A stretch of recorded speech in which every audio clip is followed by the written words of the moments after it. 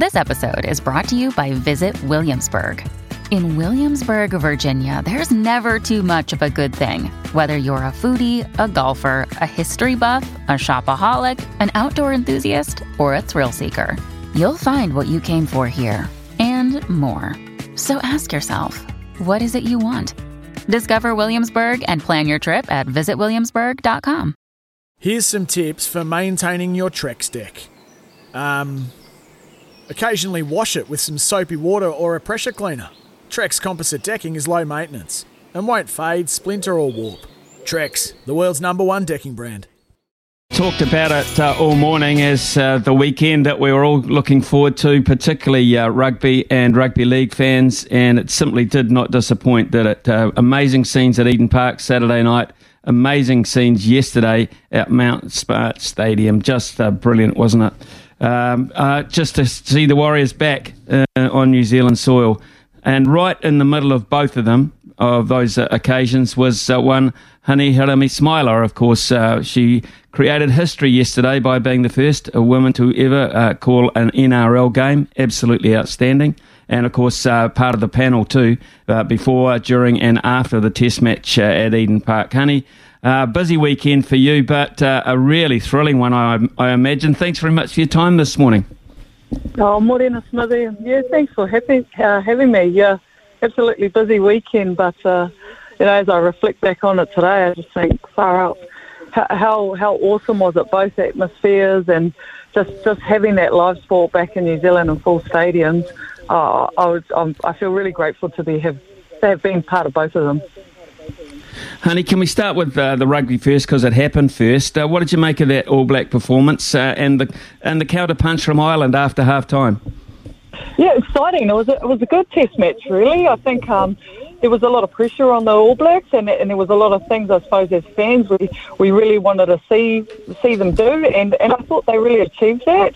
I was obviously walking back to the car after the game with Kieran Reid, and I think you could only really pull positives out of that game, and I thought Ireland was strong, and I suppose even probably more nervous going into the next test match down in Dunedin, because you know that there's going to be some backlash for this for Ireland, but I think across the board it was a really good game of rugby. Yeah, I think it was too, and as you say, I can't wait for the next 2 ones as well. They should be simply outstanding. It had been 1,000 days, though, in terms of league, just over 1,000 days, honey, since we saw the Warriors back on home soil at Mount Smart Stadium, and you were there calling it. First of all, the experience of calling a rugby league, an NRL game, the first woman to do so. How did you feel about that? In all honesty, Smithy, a lot of pressure. There was a lot of pressure. I know they, the boss at Sky, he pitched the idea to me, probably well over a year ago, and I thought, yeah, that sounds good. And then obviously we didn't have the Warriors home for 1,000 days, so then it kind of sort of, I suppose, wasn't really in my mind until all of a sudden they were coming home and they're like, are we still going to do this, honey? And I thought, yeah.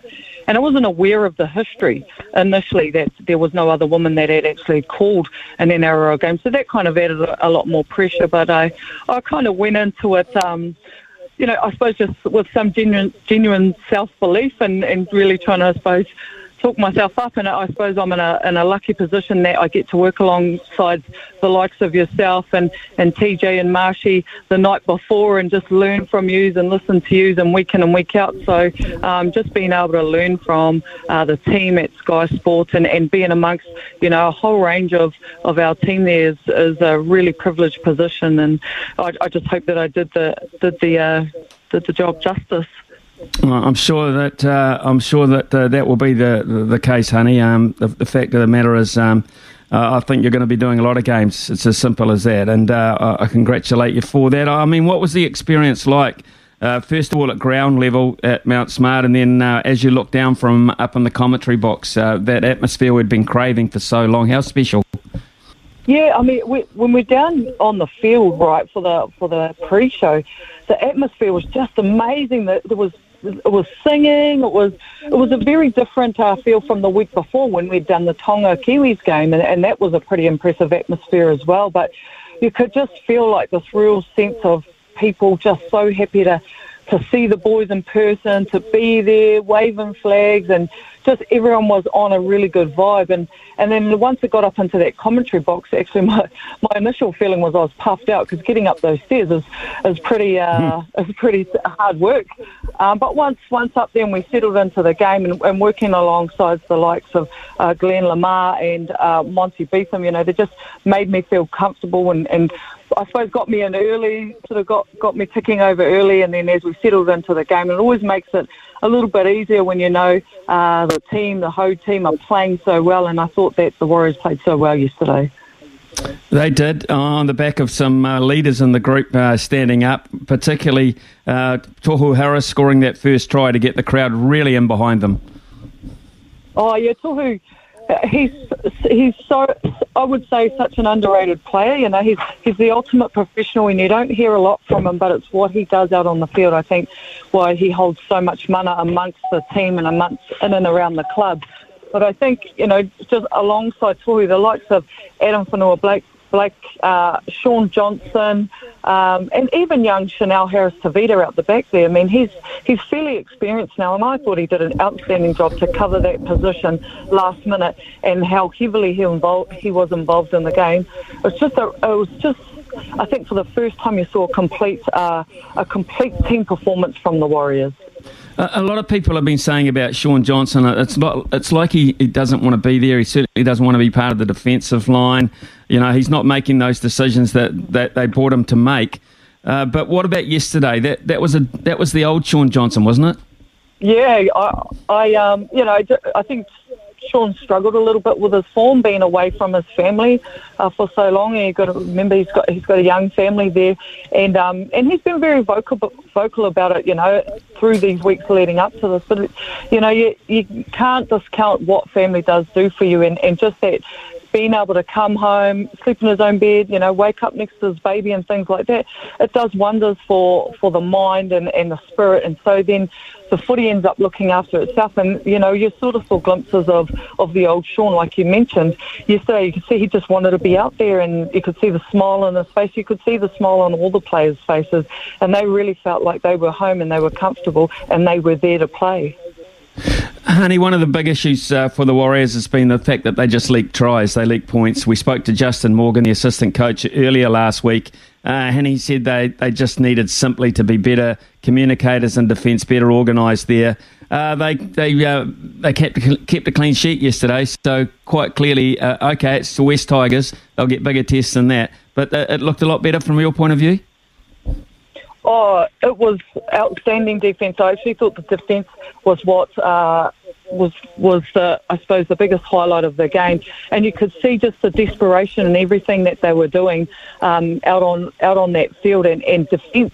It's like they just went out there and because they looked after the defensive side and a lot of that goal line defence that they did, there was a number of sets that the Tigers threw at them, and they just did not let them, break that line. I thought that was really the heart and soul of the Warriors, and as they continue to work on that defence, their attack comes naturally to them, and they seem to be I suppose, energised from those defensive efforts. I think one of the best things that would have come out of yesterday's performance, not just the win, I think the experience, because we're hearing, and we've seen it a lot with the Warriors, with coaches and senior players. Honey, some of the Australian ones have not really wanted to come and settle in New Zealand. They don't really want to make New Zealand their home, but for the likes of the Wade Egans, the Josh Currans, the Reece Walshes, etc. of the world, experiencing that and seeing that just might influence them a wee bit more, and some others. Oh, to be honest, I think it'll be a bit of an awakening for a lot of them. Last night in the post-show, you could see the players going around the field. And Josh Curran, for example, he's a fan favourite. He couldn't get back into the changing room because the fans were just calling out to him. So I don't think they realise how much support they actually have here and how well known they really are. And even though it's their first time in New Zealand, the Warriors fans absolutely loved them. Wade Egan couldn't get out of the crowd. Josh Curran, even young Freddie Lussick, he's fairly new to the team, but the fans, they knew who these players were. Young Ronald Volkman was out there just smothered by fans, and I think that's going to really play a big part in them, I suppose, feeling that sense of belonging, not just to the Warriors, but to New Zealand, and hopefully wanting them to, come over and settle here and really kick off the, 2023 season, feeling like, that New Zealand will be their home and that New Zealand and Kiwis 100% have their back. One of the favourites for the crowd, of course, so recognisable, Bunty Afoa. 100th game for the Warriors. That was quite a special moment. Oh, yeah. Bunty's such a great guy.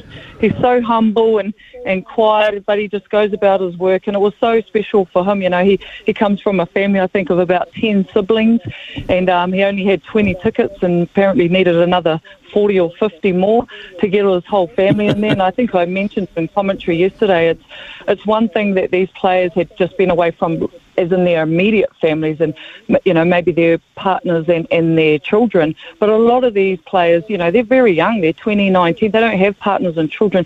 So it was actually they were missing that link in terms of their extended family, their grandparents, their parents, their cousins, brothers and sisters and the likes. And so to reconnect there, I think just fills the soul for them. And then as I mentioned, then the footy just comes so much easier. Okay, let's look perhaps at the effect it might have too on the Warriors and perhaps getting a team into the NRLW. So the women's side of things was it's a very abbreviated season, but it appeared to be very popular, honey. How important now on the back of that kind of support to see double headers involving the women's Warriors team?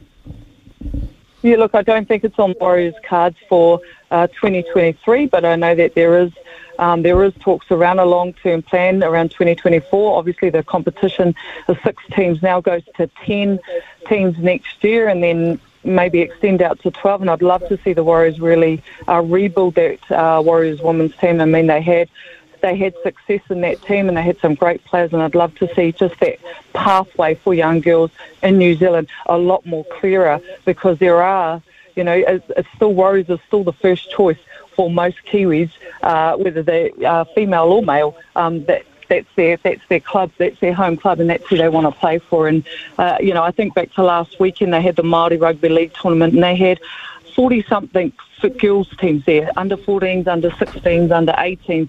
So over 700 players showed up in Rotorua, female young girls all ready to play rugby league. So it's that generation that I hope in 2 years' time they can put on a Warriors jersey for the NRLW.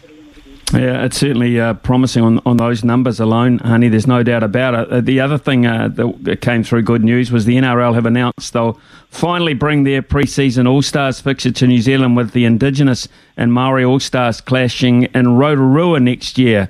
That's good recognition.